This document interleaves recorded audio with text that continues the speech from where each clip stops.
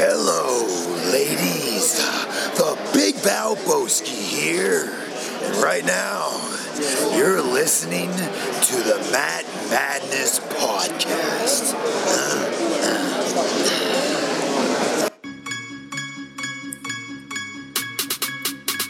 They talking all of this madness, talking all of this madness, talking all of this madness. They talking all of this. Hello, everybody, and welcome back to the Matt Madness Wrestling Podcast. I am your host, Ron Pashery. With me this week are my good friends, Mr. Sexy Punta Cana, then now forever, C. Kane Joe Rottermill. Delco Original. Delco Original. Representing the motherland. All Systems Joe. We have Mr. Wednesday Night Live. We call him ALO. The ladies call him Balo, Aaron Lloyd.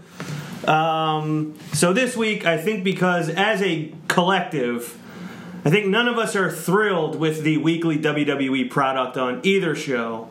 So ALO came up with a suggestion a few weeks ago.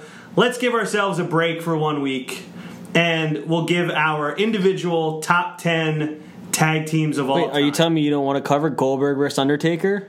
I'm telling you, I'm not even acknowledging that is or happening. H versus Orton? Yeah. Come on. H versus Orton. Yeah, and I don't even know which one I like less. Although I did watch, and I don't know if you did, Aaron, did you watch the NXT pay-per-view? I didn't finish it, but I've been watching it while I do cardio. It was really good. I thought that was pretty damn good. Did you watch Breeze and Dream? Yes, it was really good. Now, if you want to compare it to Double Nothing, if you could take the 5 feature matches from Double Nothing and compare it to this. Mind you, I haven't seen the Adam Cole and Johnny Gargano match.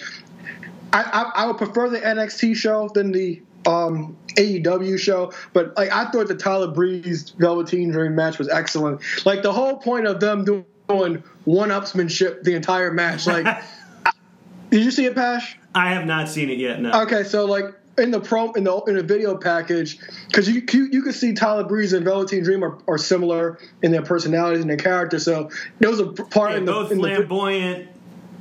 So there was a part in the video package where Dream says Tyler Breeze is the great value version of the Velveteen Dream. I did see something he said in a promo like, if you give out your phone number and you don't get called up, it means they're not interested or something like that, which was like a good jab at him for not getting called up to the main roster, I guess.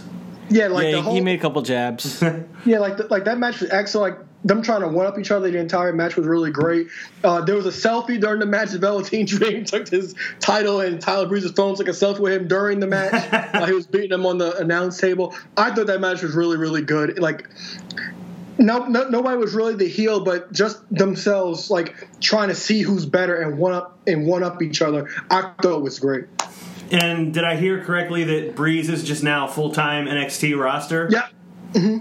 Which is, you know what, honestly, it's good for him. It's a reboot, and then again, he's going to get more time than he did on the main roster, if you call it that. Right, and he'll get to be like whatever it is he does best, he'll get to do that while he's there.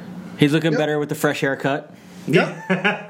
Hopefully they could find like a couple more people to do that with, because he's not the only one that would benefit from that. I mean, not even that match. That match was good, but I mean, there's a lot of really solid matches. I thought for me, the ladder match for the tag titles was just superb. It was awesome. Yeah, I thought it was good too. And I kind of got choked up for Street Profits because Pash, I know you have a thing with Montez Ford because of his wife. Oh, no, I have no ill will towards Montez Ford.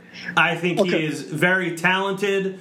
I think that he seems like he is like a good human being, and I'm very happy to like see that they're both excelling.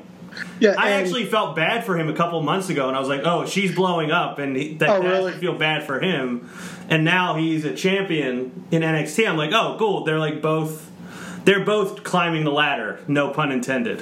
Yeah, because like the reaction when he grabbed the titles, and then I was thinking about his tag partner Angelo Dawkins, because I remember in the early parts of when we started the show, they were trying to like, in NXT, they were trying really hard to get Angelo Dawkins over.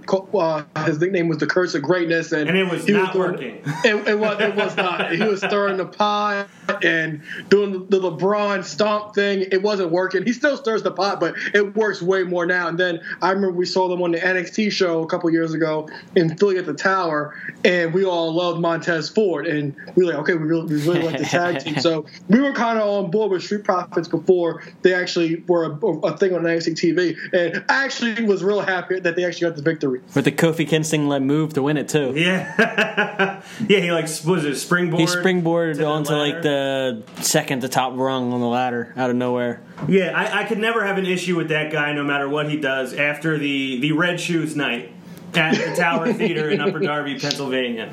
So he will always have a special place in my heart, even if only for that. But no, I like Montez Ford, and I'm happy that, like you said, Angelo Dawkins. I never thought that guy would like be anything other than what he was 3 years ago. So to see both of them like reach that level, it's really cool to see that. And I won't spoil anything for you, Alo, but the match, the title match was really good. I don't think it was as good as the 2 out of 3 falls one, but that doesn't mean it's bad by any sense of the imagination. It was still really good. Yeah, I can't wait to see it. I just finished the women's title match today. A little too short for my taste, but Shayna Baszler, she's become one of my favorites. And Io Shirai had a great show. And I love the opening match too with Matt Riddle, the original bro. Was a really good match. It was blocked by William Goldberg on Twitter. Yes, following in my footsteps. Yes, literally in the flop. Following in my slides.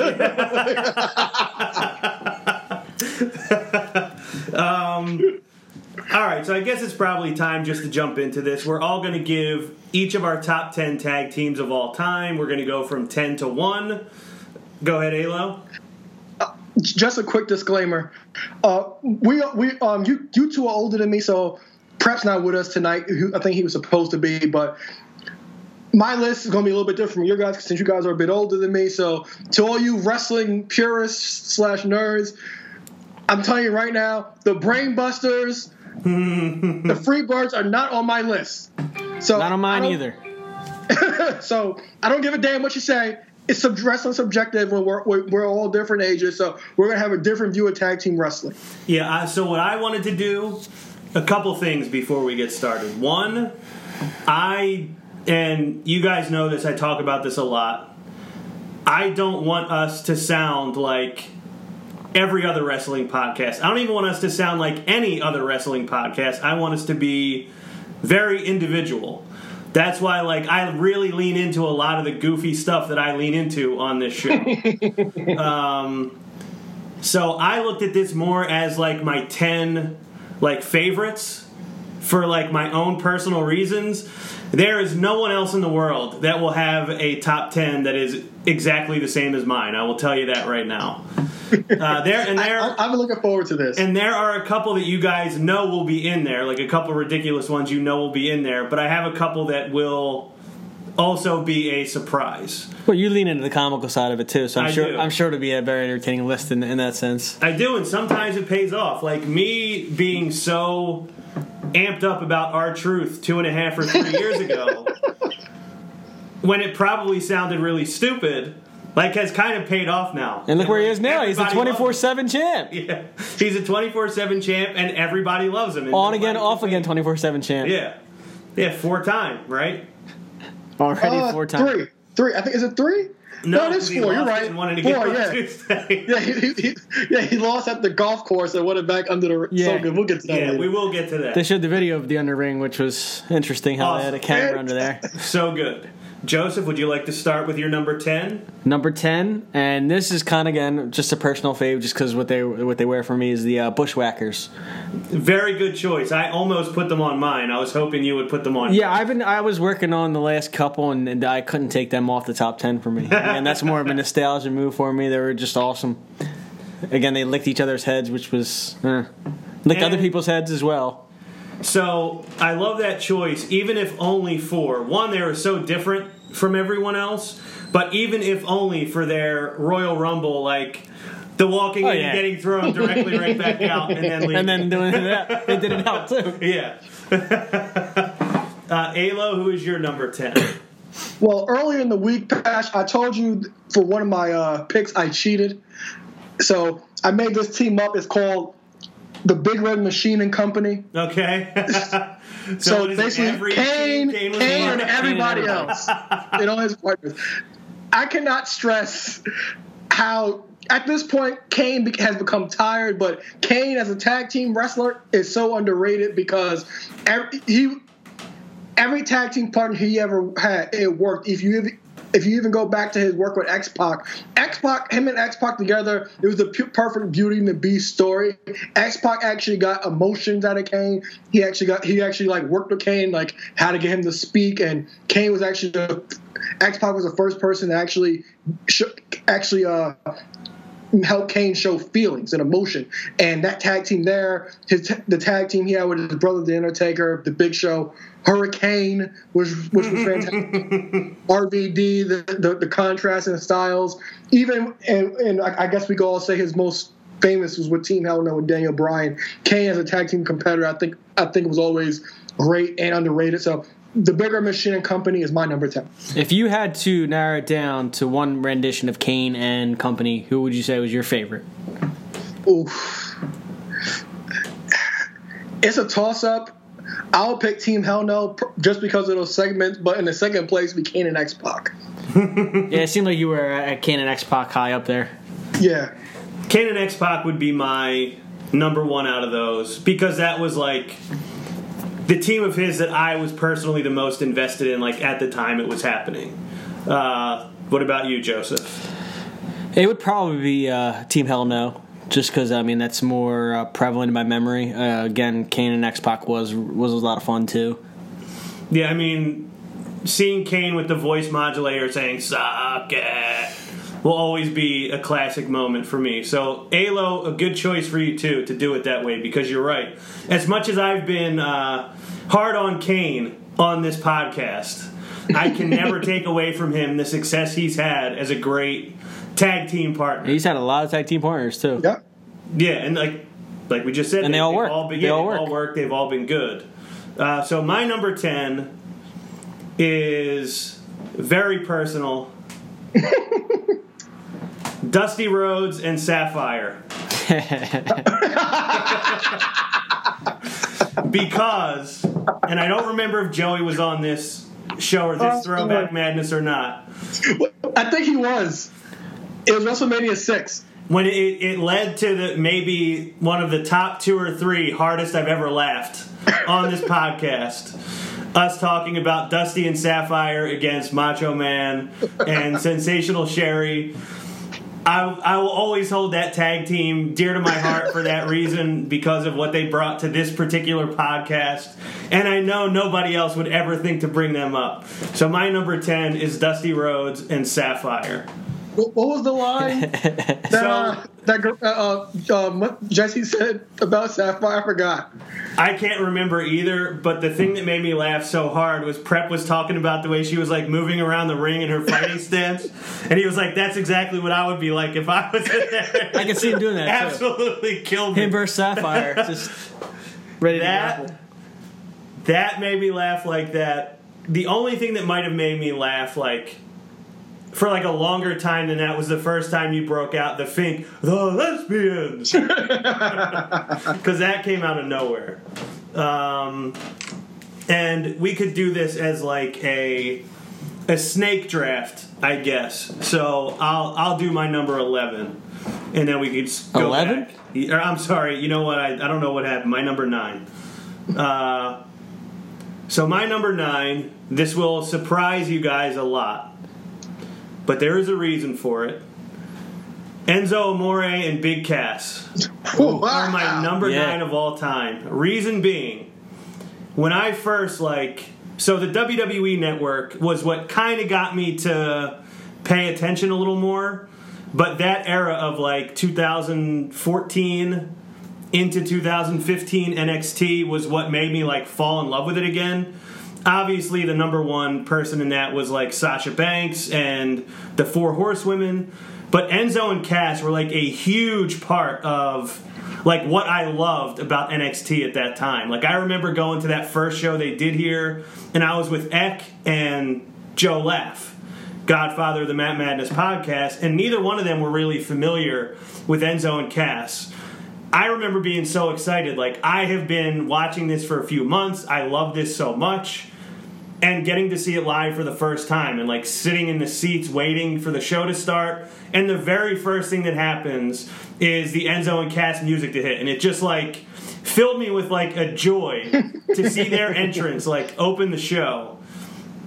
That despite all of the bad blood that they've accumulated since then, I had to put them at number 9 because I have to appreciate like the love I had for those guys for those couple of years. And speaking to that, I can't remember in my decade or two of watching wrestling anyone who hit the heights they did, was as popular as they were, and just completely fell off as hard as they did. I don't think I've ever seen that. Crashed and burned. I don't think I could ever remember anyone having that kind of rise and crash. Yeah. And I even remember, like, when they first got to the main roster, like, we were worried about them when Enzo got hurt immediately. And then Cass was doing really well on his own for a couple weeks. And we're like, oh, what's this do to Enzo? Now, you know, obviously we know how it turned out, but I can't take away that, like, that run in NXT and those first few months they were on the main roster, how much fun they really were. And, I think all of us felt the same way at the time. For sure. Because I remember going to TakeOver Brooklyn. I was upset that they weren't on the main card, but they ended up doing a TV taping before the show. And their NXT ovations, I think those rival, like, I might be kind of overhyping it, but I would say Stone Cold level, because nobody was sitting down when Enzo and Cass would come out in those NXT days. Oh, yeah. They were great. So, Alo, who is your number 9? Well, my number 9, Pash, I don't think that you'll have a big connection with these guys. Joey might. But number 9, I was going back and forth with all day if I wanted to keep him on or take him off. But my number 9 is the Motor City Machine Guns, Chris Sabin and Alex Shelley. In an era where tag team wrestling was kind of like phased out in WWE because WWE is the only thing, and TNA was on the rise a bit. The Motor City Machine Guns, Beer Money, and America's Most Wanted, which is James Storm with someone else, and then James Storm and Bobby Roode. Bobby. Those were the Robert. Those were actually the only real teams that were going out in tag team, legit teams in tag team wrestling. And in a few years, they won Tag Team of the Year in the PWI, 3-time tag team champions, and a well-oiled machine. One of them had, I think it was Alex Shelley, who was forced to retire late last year. But the Motor City Machine Guns, that's my number 9 tag team. Good choice. Yeah, I don't have a connection with them, but I think they're a good team. They were a really good team, and they were fun to watch. And like you said, it was some good tag team wrestling going on in TNA at that point.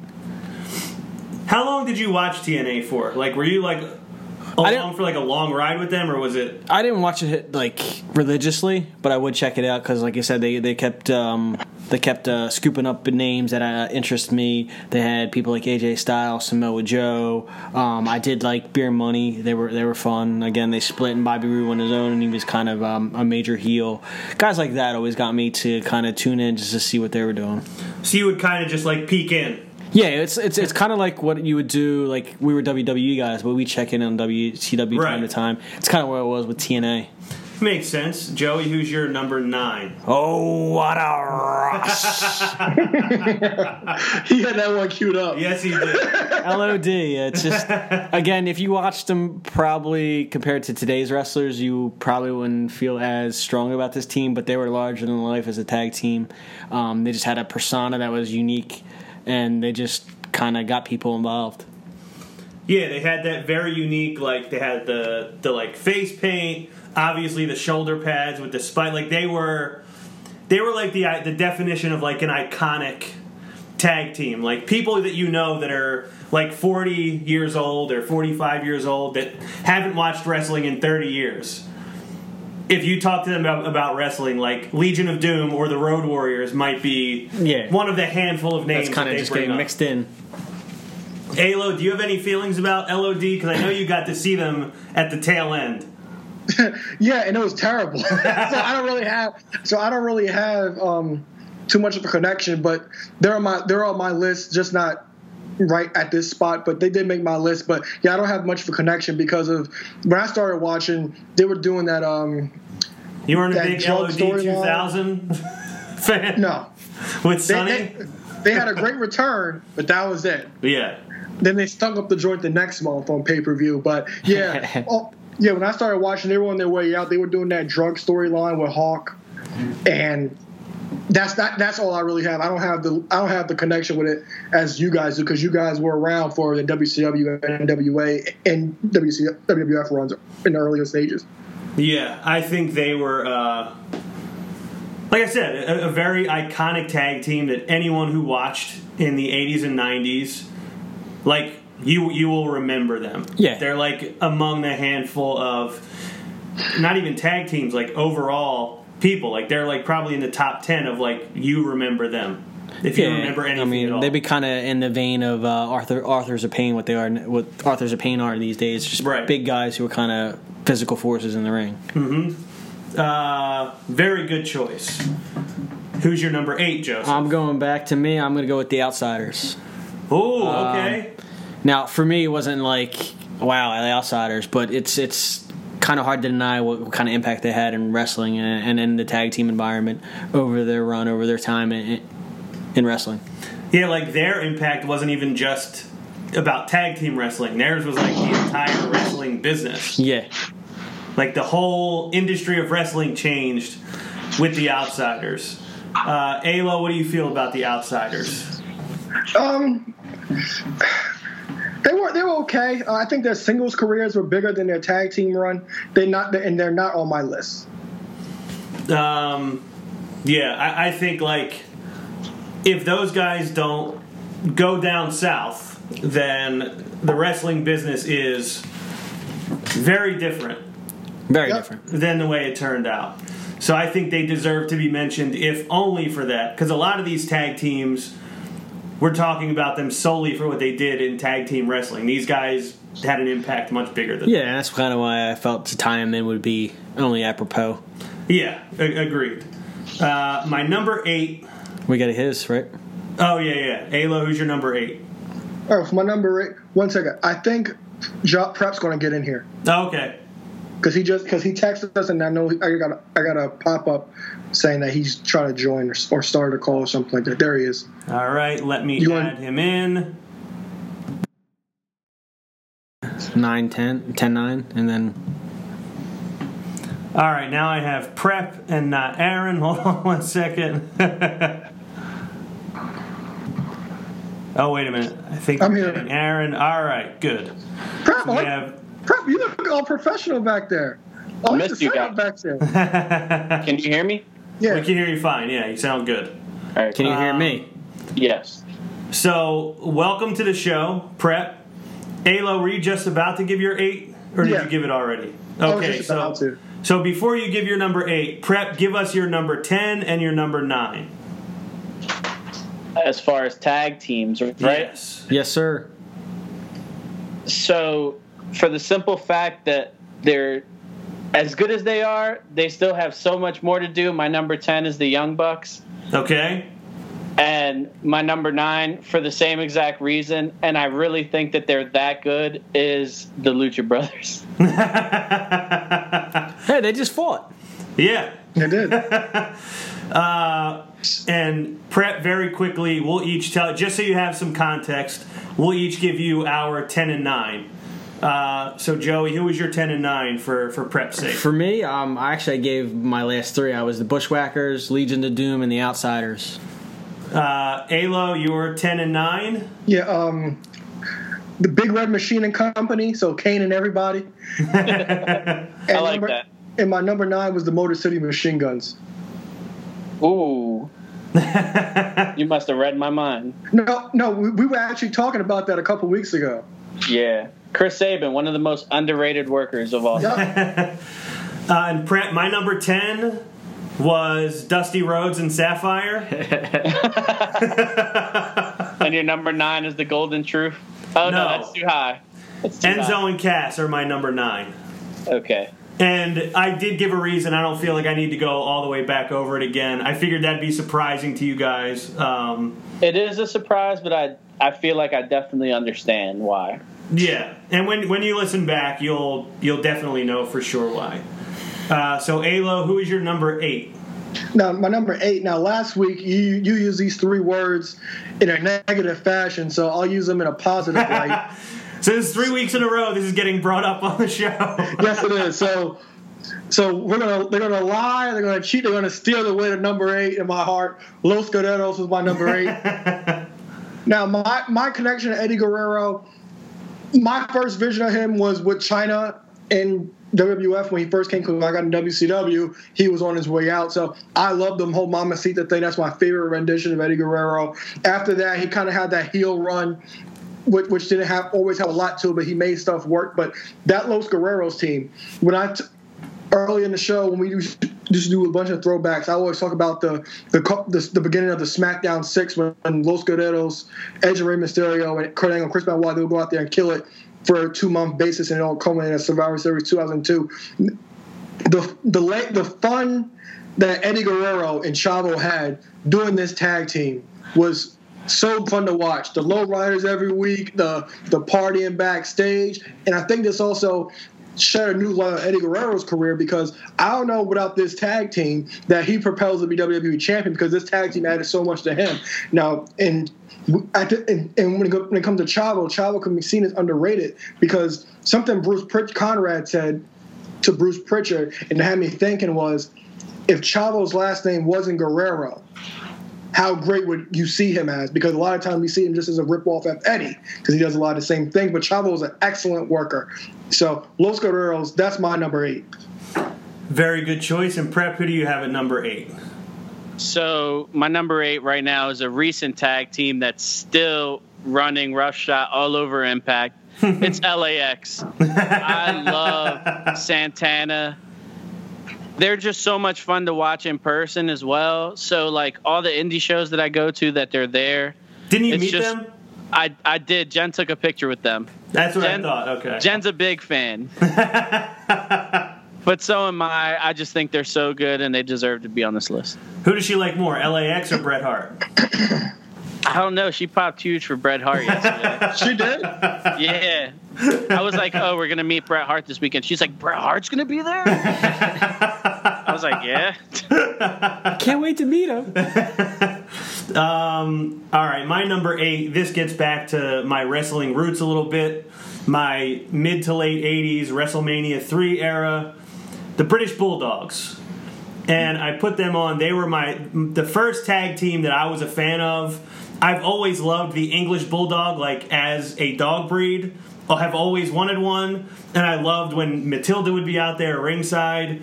Dynamite Kid, obviously, like, ahead of his time as a wrestler. Davey Boy Smith, I think, is, like, pretty underrated. I was a big Davey Boy Smith fan. Yeah, like, he had a good career afterwards, like, later on. I just think they were a really fun tag team. They were very much like a big part of that era of wrestling. Had a legendary feud with the Hart Foundation, and I felt like this list would have been incomplete had I not put them on there. So that is my number 8. And I will go to my number 7 now, and we'll snake back around. Number 7, you've all been waiting for it, The Golden Truth. That's low for them. I thought it would have been higher. It is. So I was going to put them. I had them number 1 for a little bit, and I was like, you know what? I'm really taking a lot of liberties with this list, so I'm going to try to go like the top of the list. I'm going to try to go a little bit more like on the serious side. So the Golden Truth for me, they were a lot of fun while they lasted. We got to meet them at Access, and that was pretty fun to do. I got to tell Ron Killings that he's been the most underrated guy for the last 20 years.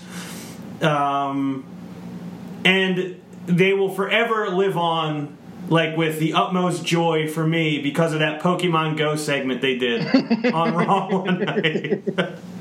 So for me, I have the Golden Truth. Prep, who do you have at number 7? My number 7, I'm going to go straight to WCW and Harlem Heat. Excellent choice. Yeah, Harlem Heat, they were inducted in the Hall of Fame this year, which was kind of out of nowhere, but they were always such a big tag team for me. Like, I really liked Harlem Heat when I was a kid. I thought the Harlem Hangover was one of the coolest finishers, and Booker T was a star from the rip. Oh yeah, they're an excellent tag team, and even like they were big when I was like still pretty young, and I did not like WCW, but when I would be flipping channels and see that it was on like TBS or whatever back in the day, I would leave it on if Harlem Heat was in the ring, because they just were so different from any other tag team I saw in WWF at the time. So I think they're an excellent addition to the list. Alo, your number 7? Yeah, my number 7, I'm going with the New Age Outlaws. There's not much to say, but promo work unquestioned, a part of the biggest era in wrestling, the Attitude Era, in my opinion, the best stable in wrestling history, D-Generation X. The ring work, But you kind of look past that. You can, but like going back to listen to Bruce Pritchard show, I learned a lot about the New Age Outlaws. For example, I see why Pasha's Billy Gunn's overrated because Bruce always says that. Well, actually, Conrad always brings up JR always saying Billy Gunn the best athlete in the wrestling in WWF, and JR always says, and King always says, who said that? but Billy was always battling asthma, so that's why his singles run never got too much, and he doesn't really have any standout matches. Like honestly can't name Billy Gunn's best singles match, and in their tag team matches it works fine because you can tag in and out. But promo work unquestioned, entertainment factor also unquestioned. So New Age Outlaws are my number 7.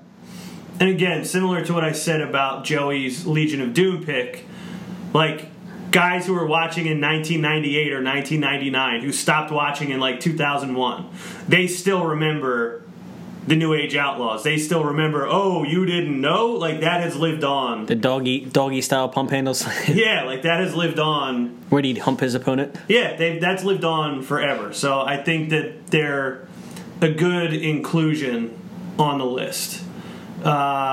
Joseph, you're number 7.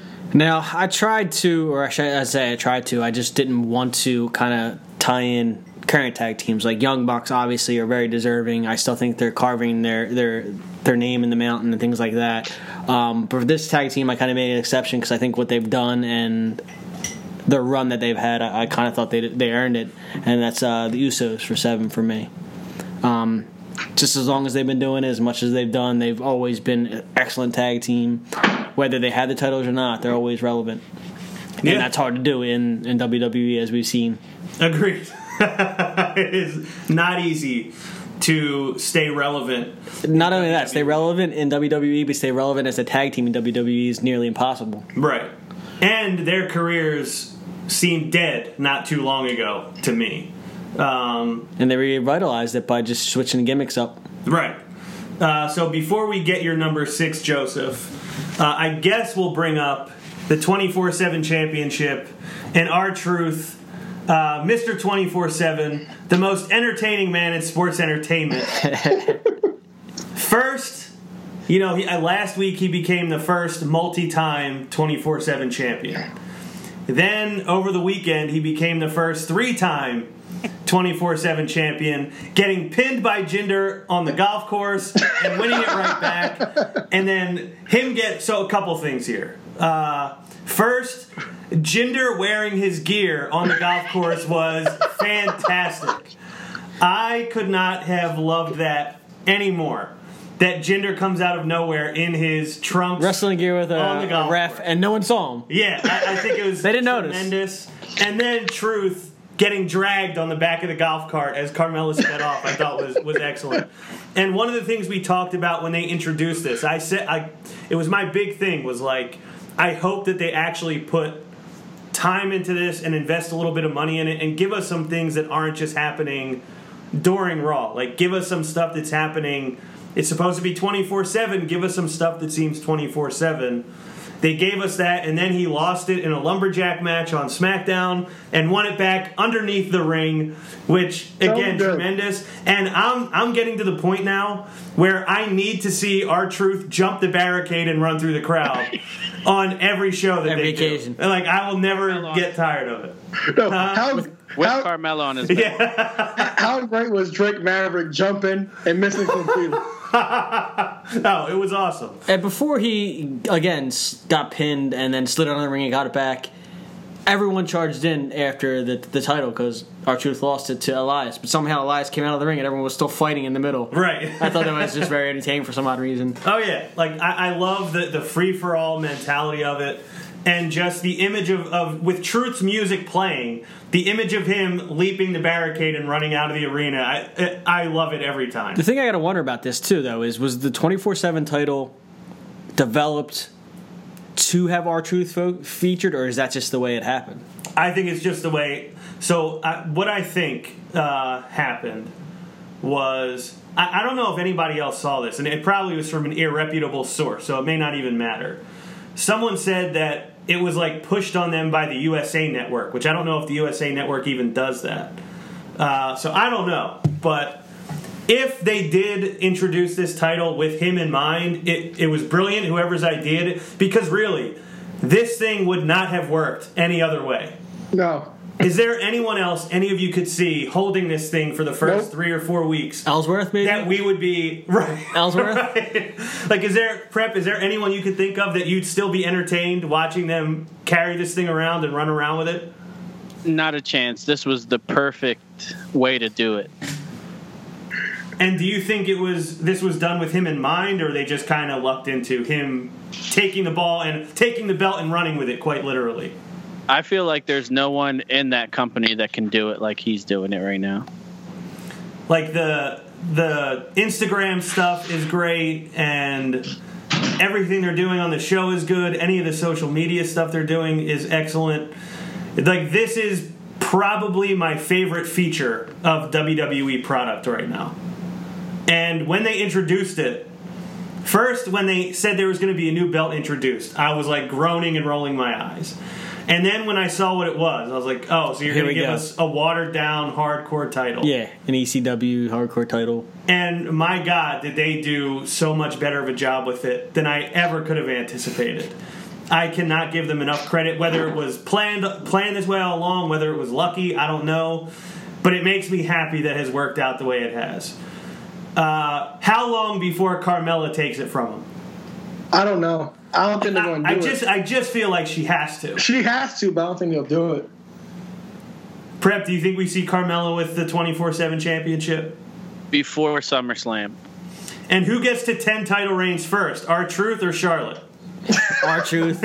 R-Truth. Please, R-Truth. I mean, he might hit 10 by the end of SmackDown next week. He'll attend relatively quick. Especially, here's the other thing I'm really happy and excited about. The response to that segment they put on social media over the weekend on the golf course, like, got such an unbelievably positive reaction that I feel like there's no way they can't possibly keep going with it. Oh yeah, they're gonna run with it now. Yeah, I think it got 5 million views. Did it really? Yeah, it was up there. Well, they earned it all 5 million. All right, so Joseph, you're number 6. Number 6, me and Alo kind of waxed about this a little bit. He went with the Motor City Machine Guns. And again, we talked about, I tuned in TNA. For me, I went with the Beer Money. I had more hope for Robert coming into WWE because I watched a lot of him in TNA. He hasn't done much. James Storm was fun, maybe because I'm Irish, but I like the fact that they drank a lot of beer, and I can kind of relate to that. Yeah, they were speaking your language. They were speaking my language specifically. And Robert Roode is a former Mr. 24/7 champion. That he is. Brief run. This one's for you, Joey. Alo and Prep, either of you have any thoughts on Beer Money? The better days of Robert Roode.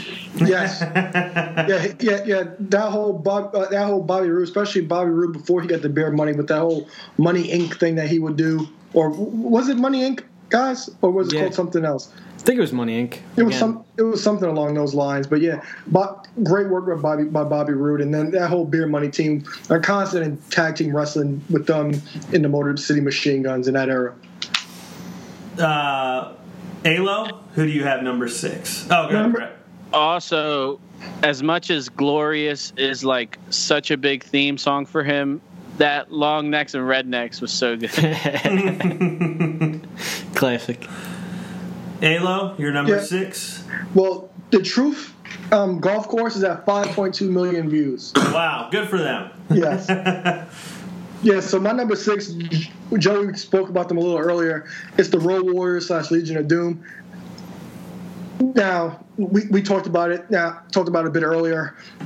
My viewing of the Legion of Doom was when Hawk was all whacked out and he played the storyline on television. But you still got to respect the work they did on WCW, NWA, WWF, even in Japan, holding on the tag team titles. Weren't the best workers, but they weren't booked to be that way, especially in that era. They were just that team that would just beat your ass on a night out and night in basis. So my number 6 is the Road Warriors.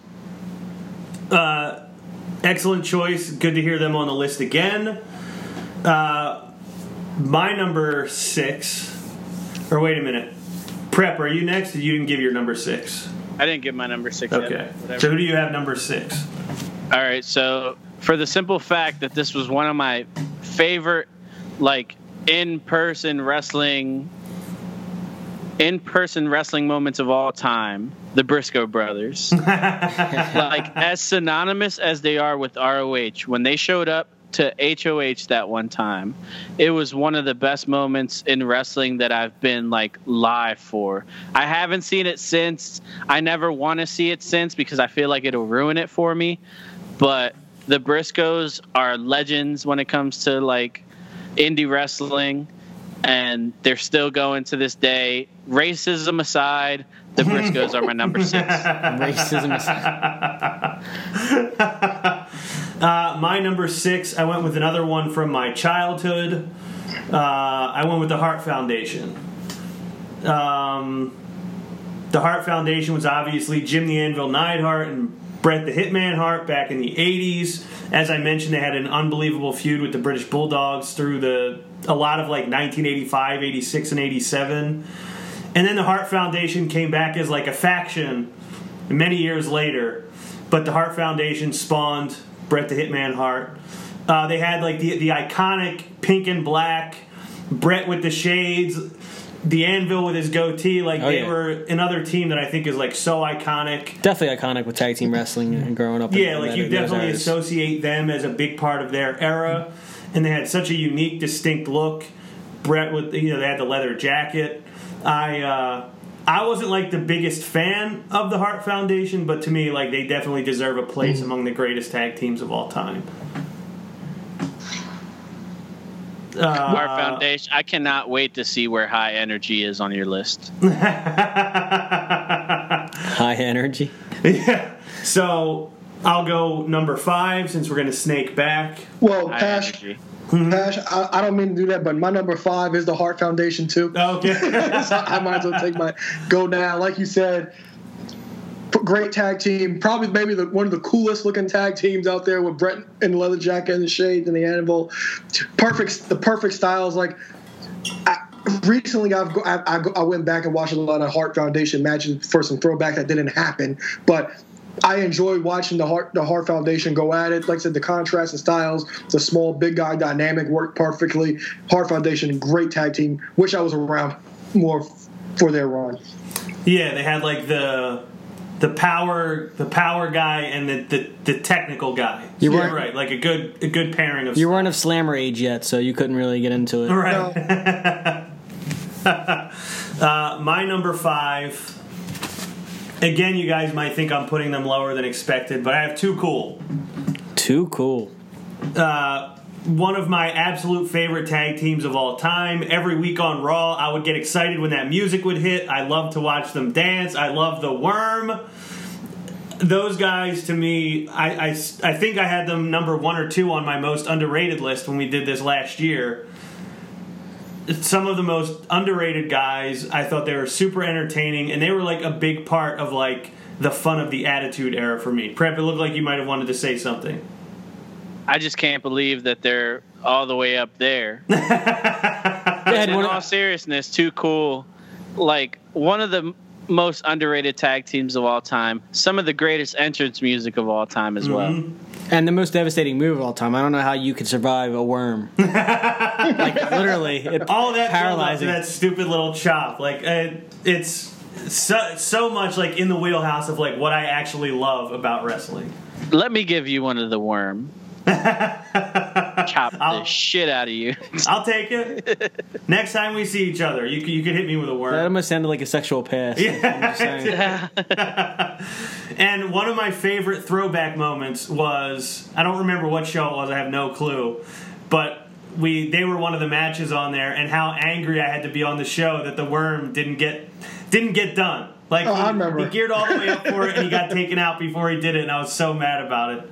But Too Cool is up there for me, I think deservedly so. They were another team I did have higher earlier in the week, but I thought 5 was a good place for them. Alo, you gave your number 5. Yeah. Prep, who's your number 5? So my number 5 is the Outsiders.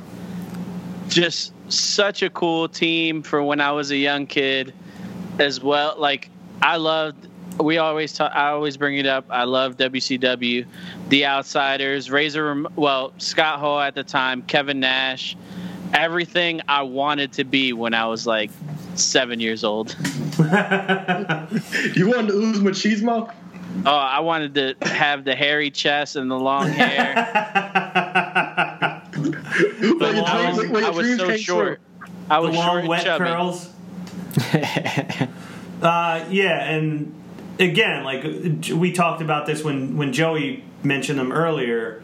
Like, they had an impact on the world of wrestling, not just tag team wrestling. And there aren't many tag teams that were like that big of a deal, like at any point in their run. No matter how great they were, like they were almost bigger than the business at a certain point. So I think very, very worthy of being on 2 lists so far. Joseph? Well, I don't have to say too much about this next team because we kind of already covered them. But for me, my 5 is the New Age Outlaws. Again, just for what they brought to that era of wrestling. Again, one of the probably biggest factions at that time, and they were the biggest tag team of that era. They deserve to be on the list, in my opinion. Yeah, and not to mention, we didn't mention this earlier, like, kind of a big deal that when Shawn Michaels left, and it's like, what is DX going to be now? Like, they were the thing that kind of partially replaced him, and DX kind of became more popular than they were before. Yep. So they deserve a lot of the credit for that. So while I'm not the biggest fan of them, I definitely can accept and respect their place in wrestling history. And who do you have number 4? The next one is probably kind of showing my age a little bit, but he might have a little respect for it considering he's a member of the Mount Rushmore. But for me, it was just personified tag team wrestling. It kind of had one of the biggest breakups that I can remember in history as far as tag team members. But that for me, it's the Rockers. Mm-hmm. Very good choice. Marty Jannetty and Shawn Michaels. And they were like a very different tag team style. For that time, yeah, they were ahead of the curve. Like, I think to Alo's point about the Hart Foundation, you had like the big strong guy, and then you had like the more technical wrestler. Technical. And it kind of has always been like New Age Outlaws, same thing. You have the big monster in Billy Gunn, and then the smaller guy in Jesse James. I mentioned, Brian Gerard James. There you go. Number 1 fan of the show. I mentioned Enzo and Cass. Like, you have the small guy and the big guy. They were both small guys. And they've even talked about like how hard it was for them to even have matches because guys didn't want to sell for them at all. So, yeah, I wasn't huge on them at the time. But, like, in hindsight, I definitely think they were, like... Obviously, they were successful and they were really popular. And they're really good. Any thoughts from Prep or Alo on the Rockers? Besides the angle through the barbershop window, I really like the Rockers Hasbros. That's all I got. The extent, well, and Marty Jannetty, big fan of us. Oh, he loves it. Him at 6'5", doing cocaine in the bathroom. Oh, jeez. He was talking to me once in the bathroom, hammered, like full out exposed. I'm like, dude, just finish what you're doing and we'll talk. Yeah, settle down. I wonder if 6'5" still has his number. I'm sure he does. Well, 6'5" has lost all 5 of his last phones. I wonder if Marty Jannetty still has his number. Like, I'd be surprised if Marty Jannetty still has the same phone number, to be honest. Prep, you're number 4. This might come as a surprise. I'm going extremely recent. I just feel like you cannot ignore them. It's the New Day.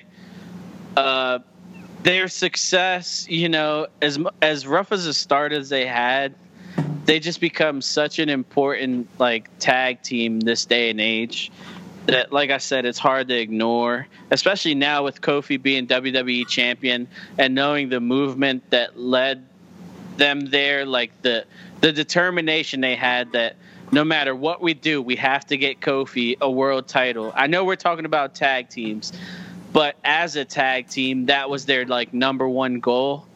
I had to put the New Day up there. Very good choice. I'll be surprised if we don't hear the New Day mentioned again. The New Day deserve it. Again, I didn't put them on because I try to stay from more relevant tag teams again. But yeah, and you went with the Usos I would never, because they have such a long. I would never argue against the New Day. Yeah, Prep, I'm glad you put them in there because everything you said was going to be my reason for putting them there, but they didn't make my list. Now, it was my turn for number 4.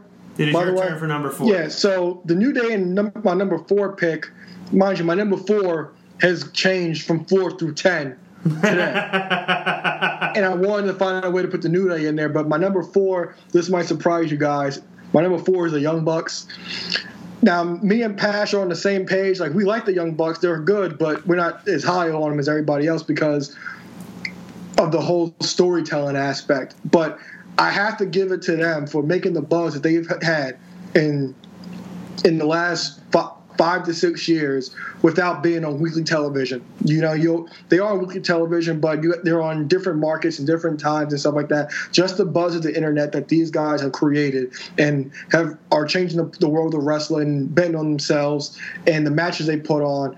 My favorite Young Bucks match personally is the ladder match against the Hardys at Supercard of Honor a few years ago for the tag team for ROH tag team titles. Just such humble guys, great athletes, and they are changing the world of wrestling, and that alone I had to put them on this list. Yeah, any other thoughts on the New Bucks? Did you, or the Young Bucks? The New Bucks. The New Bucks? Yeah, they're a nice suede shoe with the tan. Eck might be wearing some New Bucks right now. Did you have any thoughts on the Young Bucks, though? Young Bucks are awesome. I mean, there's no way around it. The reason they are on my list is because, again, I think they're still carving. I mean, they definitely belong on the list, but I think they're still making their name. Huge. I mean, again, they're probably one of the most popular tag teams there is out there. There's no denying that. I'm just excited to see what they do now that they have this platform that they do. Yeah. They'll get more notoriety. They'll get more of that you're looking for. And Prep, I know you brought them up already, but do you have anything else to add on the Young Bucks? I almost said it again. They will be up there one day, but there's so much for them to do, especially now. The ceiling. There's no ceiling on these guys right now. Yeah, I know you guys know that infamous Dudley Boys picture when they hold all their tag team belts. That'll be the Young Bucks when it's all said and done. Maybe even in a couple years. Yeah. So my number 4 is the Usos. And reason being, the reason why I put that, I didn't have them this high when I started. But the reason why I moved them up over such teams as the Golden Truth and Too Cool is because, I remember when I was first starting to get into WWE again, around WrestleMania 30, and they were portrayed as, the kid-friendly, fan-favorite type team with the colorful paint and everything. And you could tell that, the fans were not into them at that point. And over the course of like a year or two after that, nobody really liked them. Everybody was tired of them. Nobody really wanted to see them. And they're good, but like nobody cared. And then they had that gimmick change, and they've been like one of the most consistently entertaining, like high quality acts that WWE has put out there on a regular basis. And for them, especially in this day and age in WWE, where you could go from where people stop caring about you and write you off, and you can come back the way that they have, I think they deserve all the credit in the world for reaching the heights they have. And my God, like how many pay-per-views have we watched in the last 2 years where we're talking about the Usos in the mix for match of the night? Plenty. So, like, I think they definitely have earned that spot. Prep, thoughts on the Usos? I love the Usos. For real, this list for me was it's either the Usos or the New Day if I had to acknowledge one. But yeah, the Usos continue to just be fantastic. And I see, honestly, like, we're not looking too forward to many things, but I am looking forward to what the Usos do end up doing the rest of this year, because I feel like WWE might have some ideas. Yeah, and when they even something as simple as like when they first said, when you feel something creeping up behind you, like you feel the hairs on the back of your neck stand up. It isn't paranoia, it's the Usos. Like, I know WWE and Vince made them butcher it by doing the Usos thing. But, like, the first time I heard that line, I was like, oh, my God, that is so good. It's not paranoia, it's the Usos. That's amazing. And the delivery. Awesome. And then the Uso Penitentiary, like, that's become, like, such a big thing. Day one-ish became such a big thing. And to go from, like, that tag team that nobody really cares about to now everyone respects the hell out of them so much. Yeah, you had the gimmick, you had the stuff that kind of captivates you on that end, but and the other end of it, you've never seen a bad Usos match. Even when they're against tag teams, which probably aren't the strongest wrestlers, they're always entertaining matches. Yeah, they have like a good mix of like styles. Alo and Prep, any other thoughts on the Usos? No, they didn't make my list, but it was rough because I tried to give teams that are all said and done on my list, but I can't argue with the pick of the Usos. So before everyone gives their top three, the other thing I had on my list to talk about from Weekly Product is Bray Wyatt, and I really just every week come out of these things like just very happy with what I just saw. And this week was even more so because it kind of portrayed where Bray was with the company. They portrayed Vince as the devil. It made it more entertaining and kind of showed you where kind of Bray was at when he was out of shape. Yeah, like he referenced Husky Harris. You got the reference to Vince. He was telling, what is it, Huskus, whatever, was telling him like basically people are laughing at you now, but one day people will tell you you're a genius. One day people will tell you you have the whole world in your hands. And it's like the whole idea of him having this split personality is like this is him talking to himself. Like this is what you're going to become. And now he's even evolved from that. Yeah. So there's that. The reference to Vince I thought was great. I love like the little subtle things they put in there, like during the Muscle Man dance song, he has the part where he says whatever it is, like erase your mind. And we've talked about like what's the deal? Yeah, what's the deal with these kids with the blank looks and all that? I really, really have enjoyed the way that they have like built upon this every week, and I thought this one was especially good. I mean, the outfit went great. The tank top with like the Zubaz pants and the fanny pack. Prep, what do you think about Bray Wyatt and the Firefly Funhouse? So I did not watch Raw or SmackDown this week. There's two things that I seeked out, and it's the two things thus far that we've brought up with the Weekly Product. It's the 24/7 Championship and the Firefly Funhouse. This one, is kind of trippy. Like for me, it was just a lot of like, I don't know. I feel like he has so many subliminals that we're missing. Oh yeah. But my one takeaway, I want that shirt. The Wyatt Gym, I need that shirt. You don't even have to cut the sleeves off of it. Man, look, if it comes with sleeves, I'm cutting them off. I hope it doesn't come. I don't like how he cuts his shirts. I'm very particular about how I cut my T-shirts. I don't like how he cuts them. He has way bigger traps than me, so like it'll take me some time to get like that. I'm kind of interested to see what the in-ring product is at this point too, though. What's his persona in the ring? I want to see that. I know we'll get that. We'll get to that point eventually. And right now, I'm just going to enjoy the Firefly Funhouse. Yeah, I wonder how long they're going to hold him off, too, because it's working, and I'm scared. The only thing that I don't look forward to with the in-ring product is that they stop doing the Firefly Funhouse. You mean like once he's wrestling, they won't continue doing that? Exactly. Like that's your fear. I hadn't even thought of that. Like my fear was he's going to start wrestling and they're going to take away all the steam from him. That didn't even cross my mind that they might stop doing those. I really hope they don't.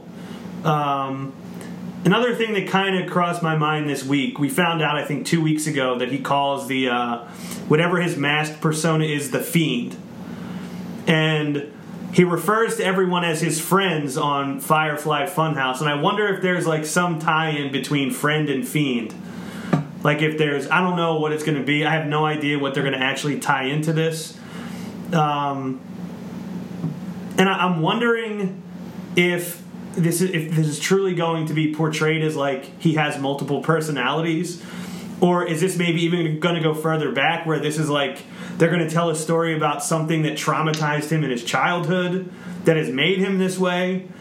I don't know, but it's one of the only things that I'm looking forward to seeing where this goes. Alo, do you have any thoughts on this week's Firefly Funhouse? Yeah, like Prep said, there are some subliminal messages here, and I did enjoy that him speaking to Huskus was basically him speaking to himself.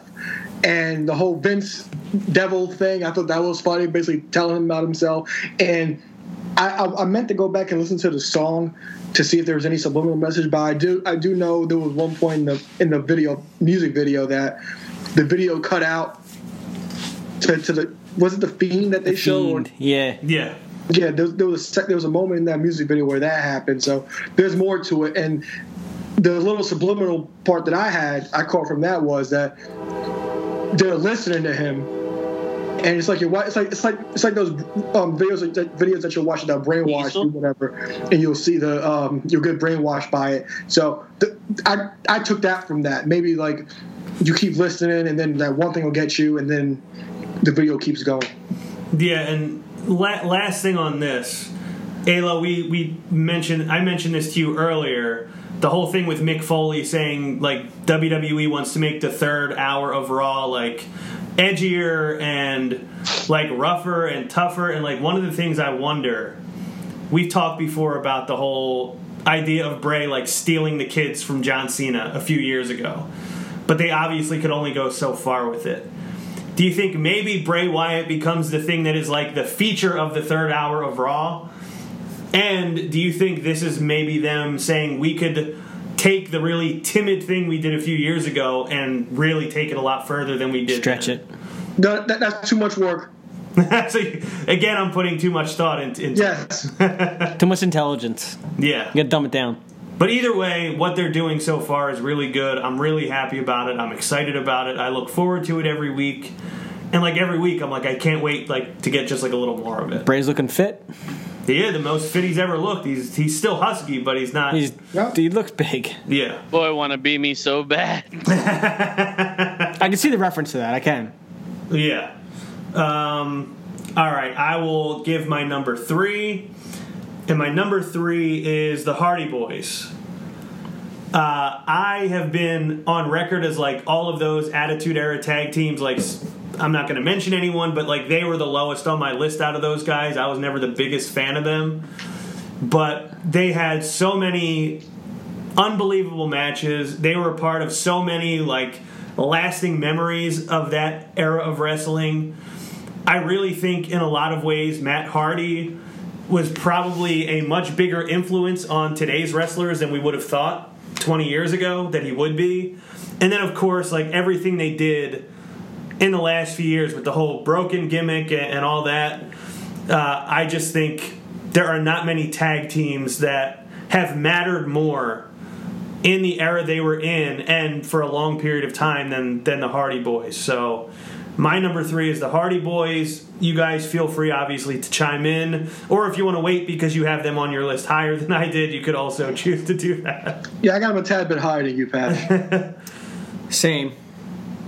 Yeah, my number 3, another indie team.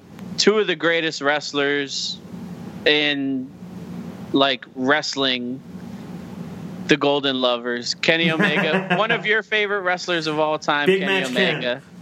And Kota Ibushi. They're just unbelievable. The stuff that they do is crazy. Their DDT stuff was a lot of fun. Their recent New Japan run was a lot of fun as well. And I have a feeling that we're going to see them in a few years, and they're going to continue to be one of the greatest tag teams. Yeah, well, I'm never going to argue against Big Match Ken. I'll argue against it, but I have nothing to say. Mark. Alo, who is your number 3? My number 3, I'm going with Edge and Christian. Now, Edge and Christian, they are making a very strong case to be my favorite tag team of all time. Grant, they were only together for 3 years, and their successful run was only for a year, almost a complete calendar year, going from WrestleMania 2000 to WrestleMania 17.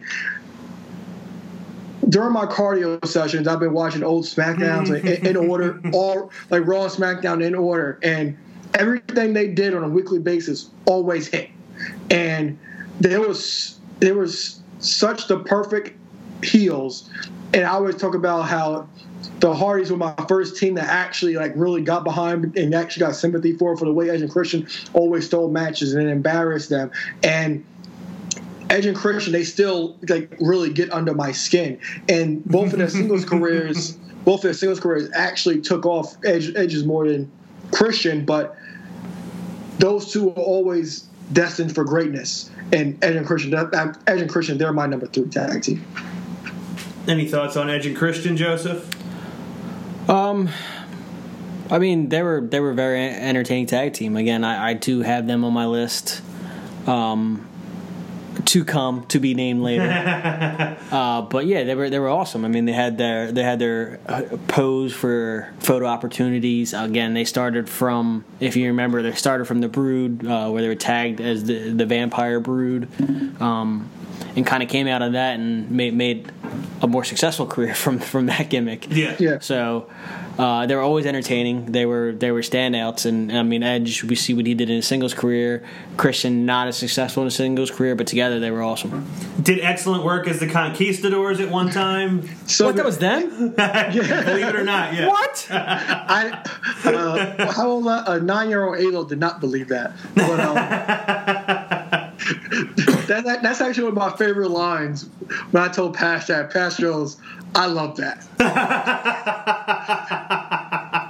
But going back, I remember that. But going back to Joey talking about the 5-second pose, the fact that they would do it over events that happened in the city that they were in was so great. Like even if it was just like an outfit or whatever. I know one specifically. They were in Boston, and I think it was a baseball game. Might have been the World Series. I'm almost positive.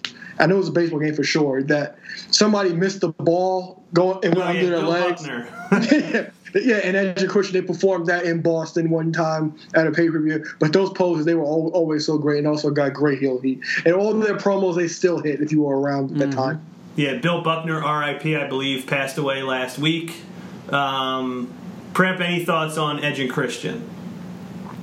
I loved Edge and Christian as a tag team. I didn't put them on my list because I was trying to keep like one of like that top 3 mix that everybody kind of knows. But if you look back at their career, they were kind of in that beginning. They were the most pushed tag teams of the 3 at the time, and it was well worth it for me. Their single careers kind of just hit more for me. Edge just being such a big part of like my teenage years. So yeah, fair enough. Joseph, who do you have number 3?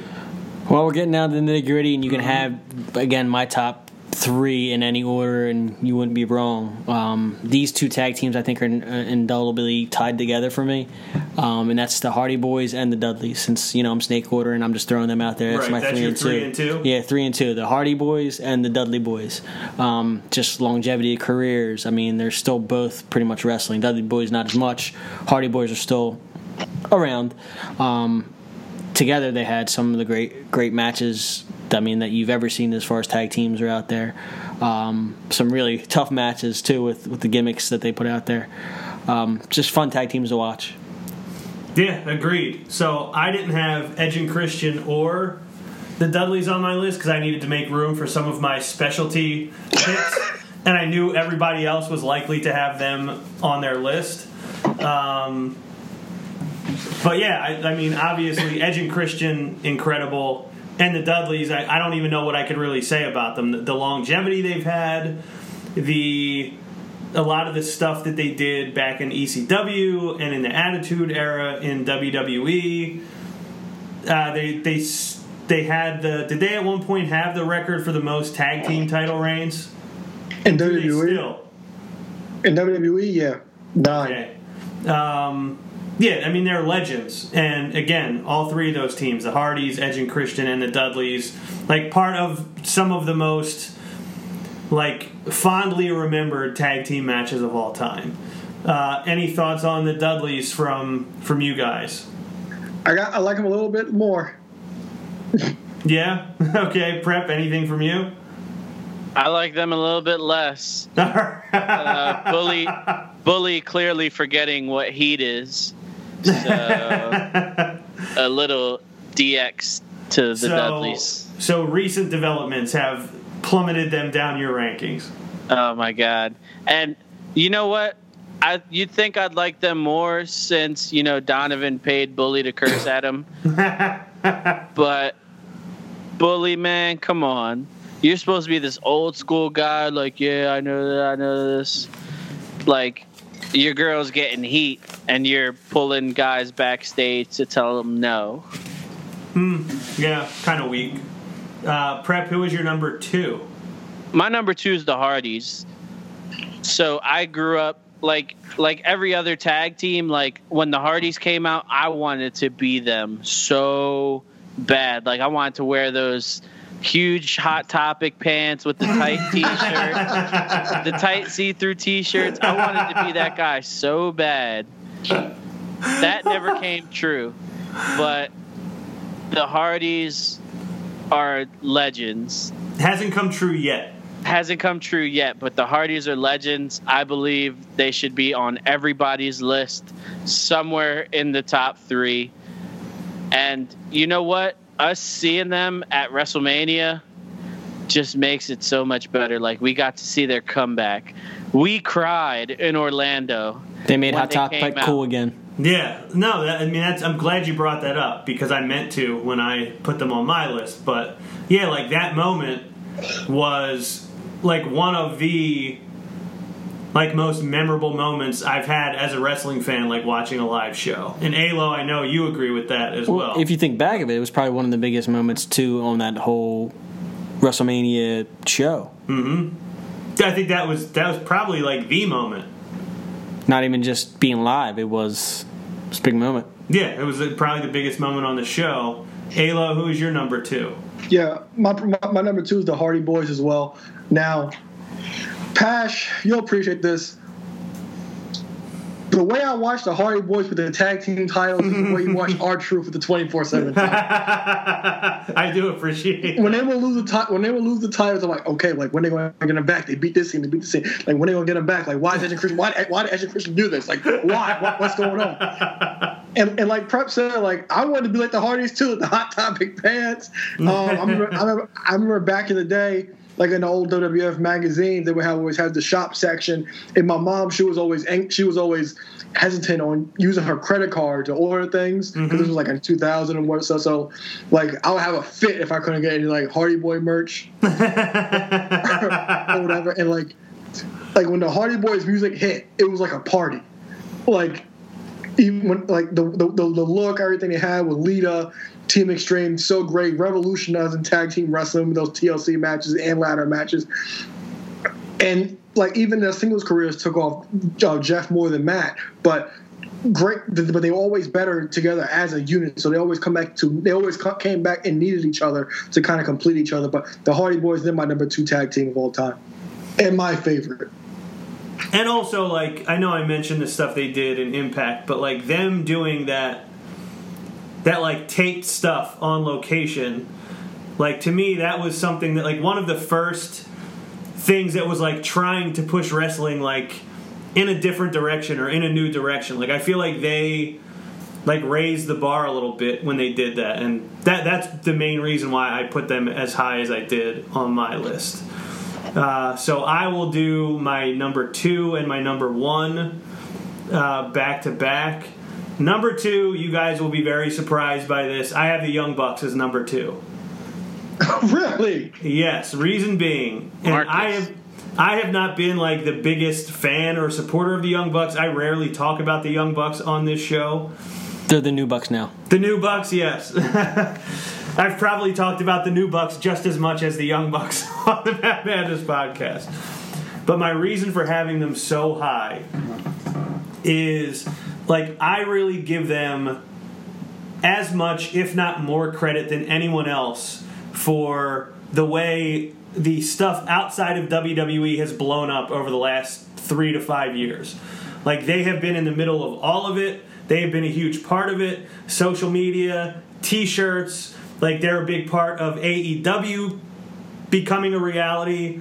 So for me, I just think they have had such an influence on the world of wrestling in the last few years. They are legitimately like a driving force in trying to change a thing that I have gotten so tired of over the last couple of years. So, like, the excitement they've given me over the last couple months with all of the announcements and the shows, I feel like they have earned this because, granted, their story's not completely written yet, but the fact that something they're doing has me so excited for the future of wrestling, to me, that is why they ended up number 2 on my list. And obviously, if anybody has anything else they'd like to say about the Young Bucks or my positioning of them on my list, like, feel free to do it now. I'm shocked. I knew you would be. So proud of you. I'm so proud. my young boys growing up. Yeah. I mean, I just think they deserve it. There's, like, so much they've done already. And to me, that more than, like, any other team, the things they have left to accomplish are, like, bigger than tag team wrestling. So I'm giving them a lot of credit for that. And my number 1, and I guess you guys are probably going to be surprised, I have the New Day as my number 1 tag team. Yes, it is. Wow. For some of the reasons Brett mentioned, like, one, I remember when they were first debuting and how much people hated it. I remember them getting booed here at the Royal Rumble in 2015. I remember being, like, one of the first people that liked them. And then to see the way that they bounced back and the way that they became, like, the most popular thing in WWE for years. The fact that they became, like, such huge merchandise sellers. The fact that they became, like, something that WWE was, like, in a lot of ways, basing their show around. The fact that all 3 guys were great as a team and are so good individually. The fact that, like, they literally got Kofi Kingston a world championship. Like, and to me, it's the fact that I think in WWE, they made it where, and granted, I don't think they're all the way there, but I think, like, they truly opened the door for, like, not being white and being featured on that show. Like, no matter what you say about anyone else who's been, like, a huge star in the company, they're the first ones who were, like, black that became, to a degree, the face of the company. So for those reasons, I have them number 1. Like with the Usos, a lot of the greatest matches we've seen in the last 3 years have involved the New Day. Usos, New Day. And there's still so much more that these guys can do. So the New Day is number 1 for me because I think, like, they kind of changed the course of WWE for the better in a way. And they became a thing that was consistently enjoyable at a time when most things were consistently unenjoyable. So that is my 2 and 1. And Alo, well, if anybody else has any other comments on the New Day, Joseph. I mean, what much more can we say? We've kind of covered it when they brought it up earlier in the show. New Day have been integral to the tag team division and have been very influential over the past, I want to say decade of wrestling. And I go again, they've been at the forefront. And the fact that the New Day Rocks cadence, became a staple at wrestling shows everywhere. Again, to me, is another reason why it shows. I remember our humble beginnings when we first started the podcast. We had a New Day cereal box. That's right. When we were at our old arena. We did. Alo and Prep, any thoughts on the New Day before Alo gives his number 1? They're fantastic. I went in already on them. Yeah. Alo? Yeah, nothing else to say, Pash. You pretty much covered it, and everything you said is valid.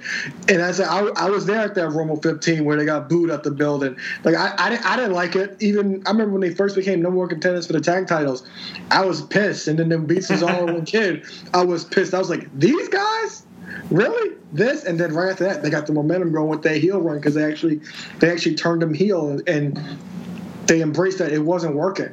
And that gimmick was supposed to be over as a face gimmick, but they embraced the heel heat, and like you said, it brought us some of the best things we've seen in the last 4.5 years with the New Day Rock staying, the Bootios, Biggie, Kofi twerking, Big E dry rated. Some of the fun stuff we've seen has been from the New Day within the last few years, and they've always been consistent no matter what combination you get in the 2 of the ring. Or combination of the 3 you get in the ring. Yeah. And responsible for maybe the worst segment in the last 5 years in WWE, the Old Day. Yeah, that still rivals the Alexa Bliss Bailey, This Is Your Life, but yeah. Yeah. So, Alo, who do you have number 1? I think I know who it is, but you might as well tell our listeners. It's the Best Friends. Are you dumb?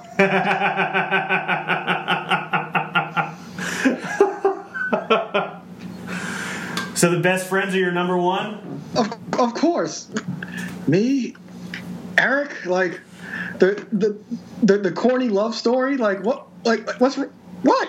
I can't argue the lovers' quarrels we get so often on this podcast. Yeah, exactly. But if I didn't have to pick the Best Friends, I'll pick. Of course, it's the Dudley Boys, a team that never really they did get split up. But especially in WWE, it didn't work. The whole Reverend Devon thing didn't get over. Bubba had a quick singles run, but they quickly put him back with Spike Dudley not too long after that. The team has so much longevity. I believe they have over 24 tag team titles combined between WWE, WCW, ECW, New Japan, and Impact. The Dudleys, they're probably one of the most over tag teams in wrestling history. The whole tables thing to this day still stands. No matter what, they also have great matches with anybody. Both guys, excellent workers. Some also responsible for probably the best ever in tag team wrestling with that 2000 to 2001 period with the Hardys and Edge and Christian. So the Dudleys are my number 1 pick. Yeah. I think we kind of all have mentioned the Dudley, or talked about the Dudley Boys a little bit, and I don't think anybody will begrudge that. Prep, your number 1? My number 1, you guys should already know, it's pretty on brand. The Nasty Boys. I had them on my list, and I took them off because I thought you were going to have them pretty high. Yeah, number 1. I can't tell you why. I don't get it. It's my loyalty to WCW, because that's when I watched them. Because when they were in WWE, I was 3. So, their WCW run, it's the finisher, it's the shirts, it's the personality. I just love the Nasty Boys. Is it also the haircuts? Yeah, I'm next. It's pretty fly mullets. And Joseph, you're wrapping it up. Who is your number? Yeah, I'm wrapping it up. Again, sounds like most of us, the list just kind of fluid and changed throughout the process of naming these teams. I originally had the Dudley Boys up there as one, but I wanted to name the way it fell with the Snake, Hardys, and Dudleys.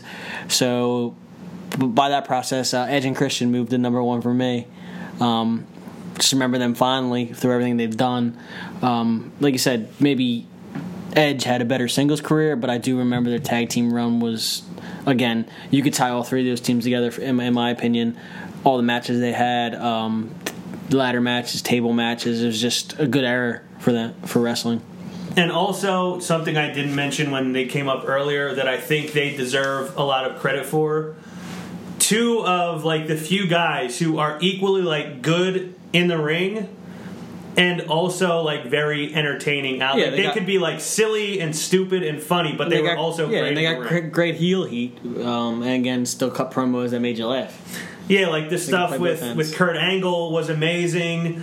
Him, with the poster boards with all the insults written on the back of them. Like, to me, a very deserving number one. I have about 5 minutes before we have to close it out. So, Ayla, I know you had some honorable mentions you wanted to get to. Yeah, I had a couple of honorable mentions. I had the Rockers, which is one which we talked about, Harlem Heat, the Bulldogs, New Day. And there's a tag team that I don't think anybody, maybe Joey and Prep I think Joey and Prep could talk about this. The Miz and John Morrison, when WWE actually tried to put a tag team division together, they were the constant. They would do these weekly segments on .com called the Dirt Sheet, which was some excellent work. They would do it on a week-to-week basis for about almost a little over a year. But a very underrated and forgotten tag team, the Miz and John Morrison.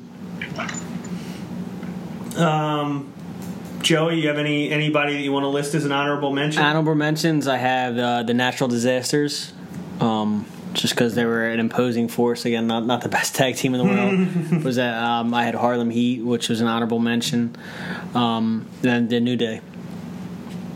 Good ones, Prep. Anybody that you feel deserves to be mentioned here? Yeah, the Besties, obviously. P&P. Okay. One of the greatest tag teams of all time. As well as, the Revival. Fantastic tag team. For me, so everybody I have on my honorable mentions have been mentioned in some way by you guys. So the only one I have left to mention is American Alpha. So good. Because I really did enjoy Gable and Jordan. I thought they were a lot of fun in NXT. They had some amazing matches. And I think a lot of untapped potential, unfortunately, with the two of them. Where is Jordan? Is he... He has that injury, and I think he's just not cleared to come back. Still hurt? Yeah, they won't let him wrestle. There's a neck. Which is a shame. Because that gimmick was just taking off. Yeah, and quickly, Elite Collector sent me some of his lists. He says LODs, Legion of Doom, Hardys, Yoko and Owen, Hart Foundation, Los Guerreros, Usos, Braun and Nicholas, and Braun and Nicholas. Harlem Heat, Money Inc., RVD and Sabu, Miz and Morris, Undisputed Era. Rusev and Aiden English. Yeah, very good one for a little while. That I know we all enjoyed. Well, Jay Vargas, thank you for sharing your list. Any final thoughts from anyone? Joseph, anything you'd like to add? Nah. Prep? I would like to give you Joe Laugh's list. It's the Midnight Express, the Rock and Roll Express, the Oriental Express. Just to name a few. Every Express. Prep, the best part of you saying that is, before you came on, I put a disclaimer that the Brainbusters, the Midnight Express, will not be on my list. I'm honestly curious what Joe Laugh's tag list would be. Prep just named it. Well, he didn't get to 10, so I'm curious what the other 6 or 7 would be. Freebirds. I'm very curious. There's got to be a couple other expresses out there.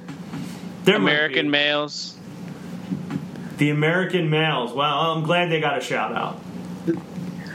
Who is $1 Million Man and Virgil? Who is crap. I'm losing his name. Who is the Main Event Mafia? Spirit Squad. No, I'm blanking on the last name now. My favorite wrestler. Why is his name not Kenny Omega? Chris Jericho? No. Jungle Boy? Shawn Michaels? No. R-Truth? He won the WCW championship. His name is David Arquette. I'm David Arquette. Who's his tag team partner? RJ City. Yeah, so David Arquette and RJ City on my honorable mention. World's Cutest Tag Team is on my honorable mentions. You have to, I know, but this tag team is fantastic. The Iconics, some of the best promos of the year thus far. That don't make TV, but anyway, that's the sad part. You're trying to be joking me. I mentioned quite a few things were iconic in tag team division history. None more iconic than the namesake, the Iconics. So I'm glad that they got a mention. But I hope you guys enjoyed the show. If you want to list for us your own 10 favorite tag teams, feel free to do that on our social media. Alo, would you like to plug the social media and move some merch?